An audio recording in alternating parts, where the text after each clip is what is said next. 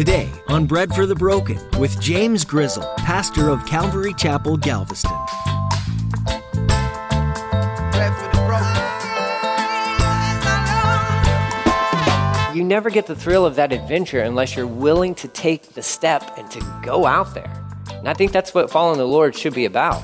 As much as the book of Ruth is about redemption, and it is. Redeeming love, it is. What love truly looks like, it is. I think it's also about adventure and going on this journey with Jesus and just trusting him each and every step of the way, because you can't read and study through this book and not see that he's got his hand on your life, and even the minor details. Whether you love traveling or if you're a homebody, we can all appreciate adventure and what it entails. It can be scary for some to think of places unknown, but it's also a time when change and growth are welcome. Pastor James reminds us today that following Jesus is an adventure. As you grow in the Lord and get to know him more, you should constantly be increasing your knowledge of him. You know he's won the war, so take a risk, trust in him, and see where the voyage takes you. Now here's Pastor James in the book of Ruth, chapter 3, with today's edition of Bread for the Broken.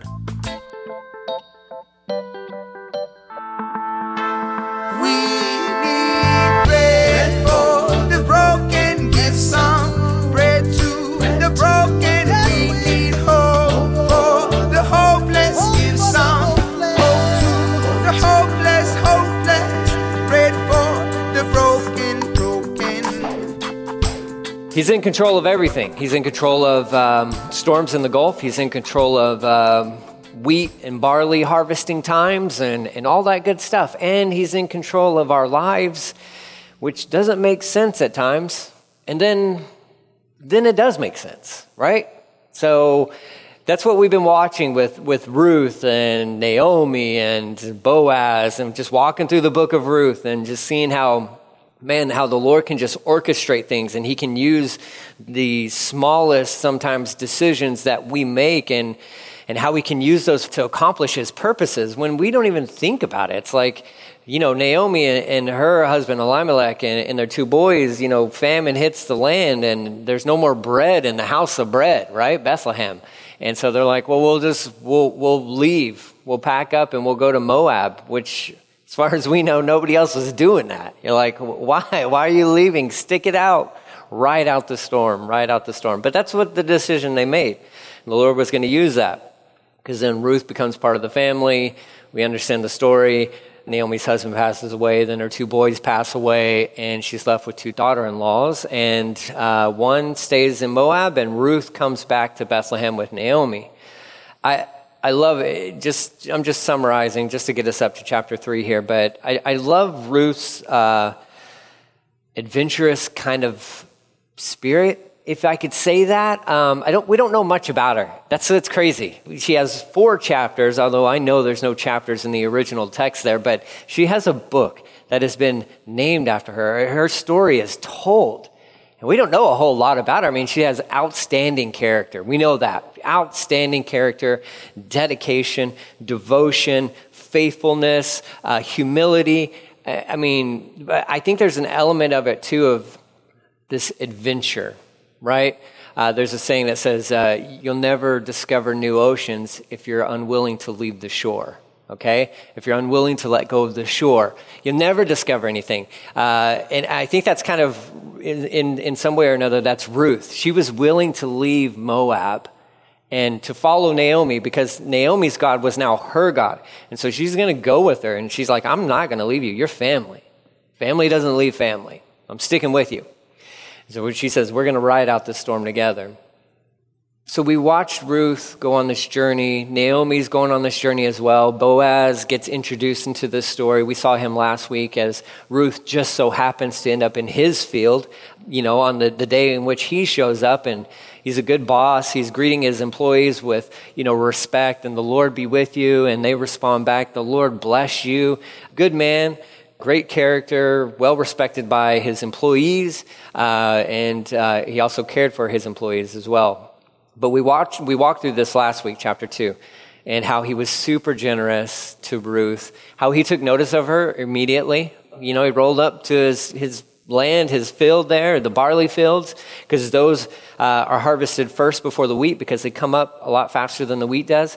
So as he's rolling up to his fields to check it on, he's, checking on how things are going, talking to his foreman. Immediately, there's Ruth. He's not paying attention to anything his foreman's saying because he's just like zeroed in on Ruth. He's like, who's that? Who's that girl? What are you talking about? There's always girls in the field. Yeah, no. There's never been a girl like this. Who's that? Right? That's kind of like what was happening there with chapter 2. Boaz takes notice of Ruth, and then that kind of opens up the opportunity as her testimony is shared by other people to other people. That should always be the goal of your testimony. Okay? It should be a testimony of faithfulness, of dedication to Jesus and devotion to Jesus, and let other people tell your story to other people. Not that your story is better than anybody else's, but if you want your testimony to be known, well, share it with somebody, but live it out to where other people are talking to other people about you, saying, hey, see that guy? Man, that guy loves the Lord. That guy's walking with the Lord. That's a faithful man. For in Ruth's case, the job foreman was like, let me tell you all about Ruth, because I know her story. She's faithful. She stuck with Naomi, and she's got this crazy nonsensical idea that we need to call her Mara. We need to call her bitterness. We're not calling her that. We're calling her pleasant because that's who she is. But Ruth has stuck with Naomi even in the midst of bitterness. She's been true to her, right by her side the whole way through. This guy told Ruth's story to Boaz. Boaz is impressed, pursues Ruth, and says, let me tell you, you can have as much barley as you want. like you can have as much barley. You got safety, you got protection, you have access to more food than what you'll ever be able to consume, both you and Naomi. And it's just like Jesus telling us, hey, come into my field. You got protection. You'll never go hungry. You'll never thirst again. Reap from my field. Pick up the gleanings and all that stuff from my field. So this was Boaz extending just generosity to Ruth. I think he was, he had eyes for her. We can see that. He's not an idiot, right? I'm sure Ruth was a beautiful girl, and he's like, this one's special. So some time passes. Some people say that there's estimate of like a year. Like Naomi and Ruth have been back in Bethlehem for about a year. So we went through one barley harvest and we're going through another one. That could be true. The time frame doesn't really matter in as much as what we see is this relationship that is developed between Ruth and Boaz, okay? We get to this point where we'll see it in chapter 3 where it's like, so Ruth has already been on a journey. And now it's time for Boaz to go on this journey. And now it's time for him to leave the shore, right? It's time for him to press out into those unknown waters. Take that step of faith. Are you going to trust God in this scenario? Because you like her, she likes you. You passed a note in class and you both circled the same answer. And so now it's like, well, what are you going to do about it? Well, we need to get married. We'll see that at the end of chapter 3, but it's going to take a step of faith for Boaz. It's also going to take faith on Ruth's part too, but you never discover those oceans. You never get the thrill of that adventure unless you're willing to take the step and to go out there. And I think that's what following the Lord should be about. As much as the book of Ruth is about like redemption, and it is. Redeeming love, it is. What love truly looks like, it is. I think it's also about adventure and going on this journey with Jesus and just trusting him each and every step of the way, because you can't read and study through this book and not see that he's got his hand on your life, and even the minor details. So here we go. Verse 1. I'm going to read from New Living Translation because I like the way it kind of just clarifies some stuff for us. But it says this, verse 1. One day, Naomi says to Ruth, my daughter, it is time that I found a permanent home for you, so that you will be provided for. Now, that's not like mean. She's not like, okay, look, Ruth, you're worn out. You're welcome. It's time I want my house back to myself. Like, this is my empty nesting time of life. You need to go. It's not anything like that. Naomi has her best interest in Ruth and in her life. And here's what's so amazing about this. Here's what's fascinating about this. This is Naomi, Ruth's mother-in-law. Ruth was married to one of Naomi's sons, whom she loved dearly. Ruth loved this man dearly as well. And here's Naomi saying, look, Ruth, I think it's time for you to get married again. I think that's a bigger deal than what we sometimes just pass through the scriptures with, right? We read that and we're like, yeah, okay, that makes sense. But remember, we're dealing with people. We're dealing with real emotions and all that. And so here's Naomi, who has tremendous love for Ruth, and she's like, my daughter, it's time we find you a man, right? She's like, but your son, no, that's done. That chapter's ended. That chapter's done. I think the Lord is ready to write a new chapter in your life. I think the Lord's ready to write a new one. Naomi already knows who the guy is, right? So if you're reading this and you're thinking like, well, who's it going to be? You're fooling yourself, okay? Because this is a Jewish mama and she's already got it planned out. She knows who this guy is going to be. She already knows it. I mean, she saw the 30 pounds of barley that Ruth brought back from gleaning from Boaz's fields. And she's like, that's the guy. Like, number one, he's related to us. So he's already qualified as a kinsman redeemer, okay? We'll read... not yet, but we'll read a verse from Deuteronomy 25 in a second. But she's up to speed on what the law says and all this good stuff. She already knows Boaz is the guy. She just needs Ruth to understand that Boaz is the guy. This is almost like an arranged marriage, which I'm all for, by the way. I'm all for those things because I have 2 daughters. I have 2 sons as well. I'm not too worried about those guys, right? Because I'm like, yeah, we just married a nice, sweet lady. Okay, let's go. But my daughters, oh, no. No. There is a dad filter that you're jumping through hoops if you're going to pass through these things, right? Like, because it just ain't happening. Nobody's good enough. And I've already told my daughters this. I'm like, nobody's good enough. They're all knuckleheads, okay? Every boy is dumb. They're all knuckleheads, okay? No offense. I'm a guy. I know, all right? I'm sure my father-in-law was probably thinking the same thing about me, right? But here's Naomi. She's like, I got you. Clearly, I think Naomi is obviously seeing the Lord's hands within the story. And like, oh, so the only field you went to just so happened to be Boaz's field, who just so happens to be one of our closest, nearest relatives. The lights are going off within her mind. The Lord's doing something. I believe the end of chapter 2, and definitely going into chapter 3, is when we see the ice beginning to melt that was encapsulating Naomi's heart. The bitterness that she took upon herself. Now, again, I don't blame the lady. You lost your husband. You lost your 2 sons. You've lost everything. I don't blame her for being bitter. I don't blame her because I would probably be the same way. Now, you can come along and say, no, that's sin and you're not trusting God. Then you're not a real human, okay? You're not a real person who experiences real emotions and real seasons of doubt and question where it's like, Lord, I don't understand this. This doesn't feel fair. This doesn't feel right. And I could understand how that can make an individual just bitter. But here is where the Lord begins, he's just melting that ice away from her heart by showing her like, look, she's in Boaz's field. I got this. You may not understand.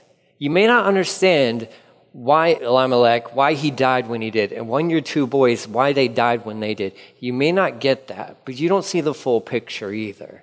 You will be restored. See, God knew it all along. Naomi, towards the end of the book, is going to get restored. She never knew that because all she could see was their circumstances.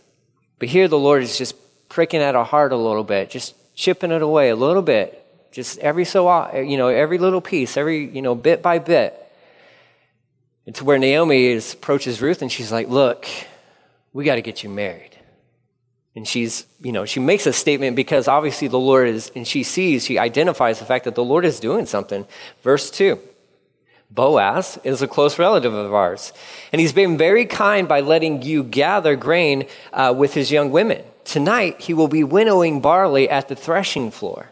Now, do as I tell you. Take a bath. Okay, that's all right. Smell check like, are you... Thanks for the subtlety, Naomi. Wow. Yeah, take a bath. No, she's not saying you stink. She's saying, look, this is how we're going to do this. You're going to get dressed up, right? Take off the sweatpants, Ruth. Come on. Listen, he'll love you later when the sweatpants are on. He's going to love you, but we're going to dress it up a little bit, okay? We're going to dress it up a little bit. She's like, I know he's going to be there threshing. You're going to take a bath. You're going to put on some perfume. You're going to dress in your nicest clothes. Then go to the threshing floor. But don't let Boaz see you until he has finished eating and drinking. Be sure to notice where he lies down. Then go, uncover his feet, lie down there, and he will tell you what to do. Wow, this is crazy. Like, this is insane, all right? We don't see this stuff nowadays. Praise God. It would be a little awkward, right? It'd be just a little weird. But here's Naomi. She's got it all figured out. And this is a classic mom thing, okay? Because here's how you know it. She knows Boaz's schedule. Like, she's been keeping a journal or some sort of diary. She's keeping tabs on this guy. And she knows, like, it's barley season. And now it's time to separate the chaff from the barley itself. And so he's going to do that. She also knows that any good, landowner who has grain, he's going to sleep there with his grain so that he can protect his crops. So she's kind of like, Naomi's on the street, like watching Boaz. She's writing down like, okay, 10:45, he goes and does this, all right. And then, that's where he's going to sleep there. So she can set this whole plan up for Ruth. You're going to go take a bath. You're going to get cleaned up. You're going to smell real good. You're going to put on your nicest clothes. You're going to make a good first impression. It's not a first impression. She's already made a great first impression through her character. Character always counts. Above anything and everything, character counts, right? But this is a marriage proposal. Now, how modern is this? This is Ruth proposing marriage to Boaz. That's what's crazy about this. You're like, what? This is what's happening. She is going to dress herself up. She's going to look the best. She's going to smell her best. She's going to do all that stuff, and she's going to find Boaz, and she's going to watch him, kind of hiding out a little bit, and notices where he sleeps, so that she can go and pull the blanket back from his feet, and she's going to lay down at his feet. And this is all just symbolic in one sense, but it's also a way to communicate, look, I want to marry you. I want to marry you. I want to be yours. I want to commit myself to you forever. That's what she's doing here. Which is just, it's incredible, and it's just so amazing, like, just everything that's wrapped up within this little story, in particular this one little chapter here, and for sure this is a step of faith for Ruth. Because let's never forget, Ruth is a widow. She is a widow. Sometimes I forget that. I study through this book, and I forget that she was previously married, and she had a spouse, and she experienced the harshness of death, and that she lost her husband. He died, and she became a widow. I don't know why, but every time I go to the book of Ruth and I start to read, either reading through it on a yearly basis through the one-year Bible, I just always think of Ruth as like, that she wasn't, there's no real history there. Like, she's just, she's never been married, but no, she has been married. She's experienced the pain of losing a loved one. She knows what it's like to be vulnerable in the sense of committing yourself to someone not knowing how it's going to end up. That's a step of faith on her part. That's going out on this adventure and on this journey. And Naomi has it all set up. She's like, look, if you just do everything that I tell you to do, Boaz will take it from there. And that's Naomi expressing faith that God has this. God is obviously behind this thing. His fingerprints are all over your story, Ruth. So what we're trusting in is that Boaz is a smart guy and that he's going to see what's going on too, and he's going to take the ball from there. But Ruth, you got to take a step. You got to go down there. You got to present yourself to him. You lay at his feet, expressing the fact that you are available. And that not only that you are available, but that you actually want to marry this man. Let him know that. And I think, man, Boaz got it easy. Dude, what? Really? Right? This is like Sadie Hawkins dance, like just, times a million, right? Like the girls are supposed to ask the guys, and you're like, okay, well, She's all on it. I think Boaz, even if Ruth had never expressed this, Boaz was going after Ruth. They were going to get married. Okay? There's just no doubt about it. But I think it's just beautiful. Like, you see, like, just the beauty of Ruth's character and her submission to Naomi, her obedience to Naomi, and her trusting in God, saying, look, whatever you tell me to do, I'm going to do it. I'm going to present myself as available to him. That's why every time I read through the book of Ruth, and every time not just reading through it, but studying through it, like Ruth just keeps going up the list of biblical heroes for me. Because, man, this lady is outstanding. She's just outstanding. Look at her response. She says, verse 5, I'll do everything you say. Well, I would have questions. I'd be like, okay, Naomi, what if he says no? What if he says no? It's not even a thought for Naomi. It's not even on her radar. He's not going to say no. He's not going to say no. He's going to say yes. Because this is the Lord's doing. No questions from Ruth. Not at all. Like, I'll do everything you say, Ruth replies. So she went down to the threshing floor that night and followed the instructions of her mother-in-law. Verse 7, after Boaz had finished eating and drinking and was in good spirits, he was satisfied, right? Like good meal and all that good stuff. He lay down at the far end of the pile of grain and went to sleep. Then Ruth quietly uncovered his feet and lay down.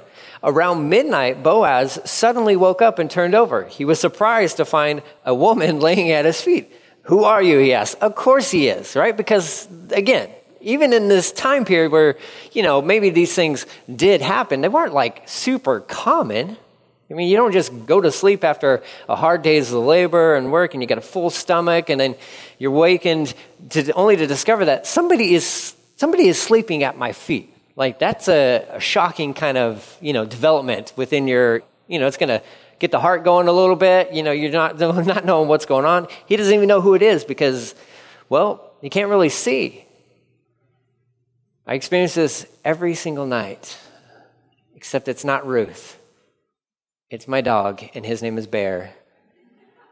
And he is evil, okay? That's all I'm going to say.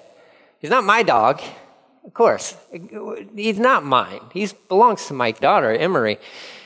Every night, this is like clockwork. Sometimes 12:30, sometimes 1:30, sometimes 3. He's on my side of the bed. He's black, all black. Pomeranian, right? And I turn over and there's his face staring at me. And I'm like, yeah. And I'm the only one out of a family of 6 that can let this guy outside. I don't know why he only just comes to me. It's because he wants me out of the bed so he can steal my spot. That's how it works. If you got animals, you understand that they're smarter than what we realize, I think. And it's a jolting experience to turn around and be like, there's 2 eyeballs looking at me. My kids have done it to me in the past before as well. They just know how to and it's just always creepy, right? Somebody's staring at you and you're like, what? I could imagine midnight, maybe moving your feet around a little bit and you're like, there's a body down there. Like, what is going on? Who is sleeping so close to me? And that's what he asked. He's like, who are you? Who is that?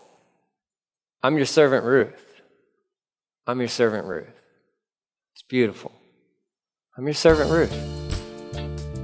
Spread the corner of your covering over me, for you're my family redeemer. You're my kinsman redeemer. The hopeless, bread for the broken. That's all the time we have for today on Bread for the Broken.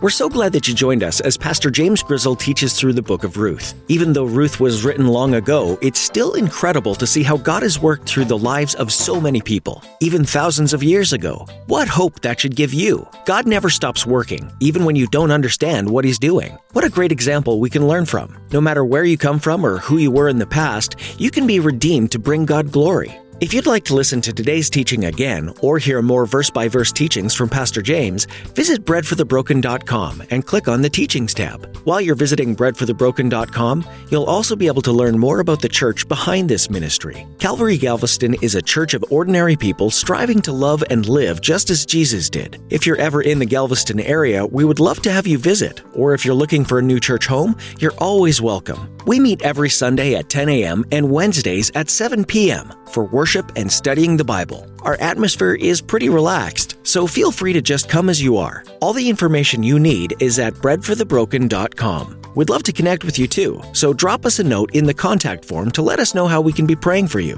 Our website, one more time, is breadforthebroken.com. Thanks for tuning in today to Pastor James's teaching on Bread for the Broken. Let me paint the picture of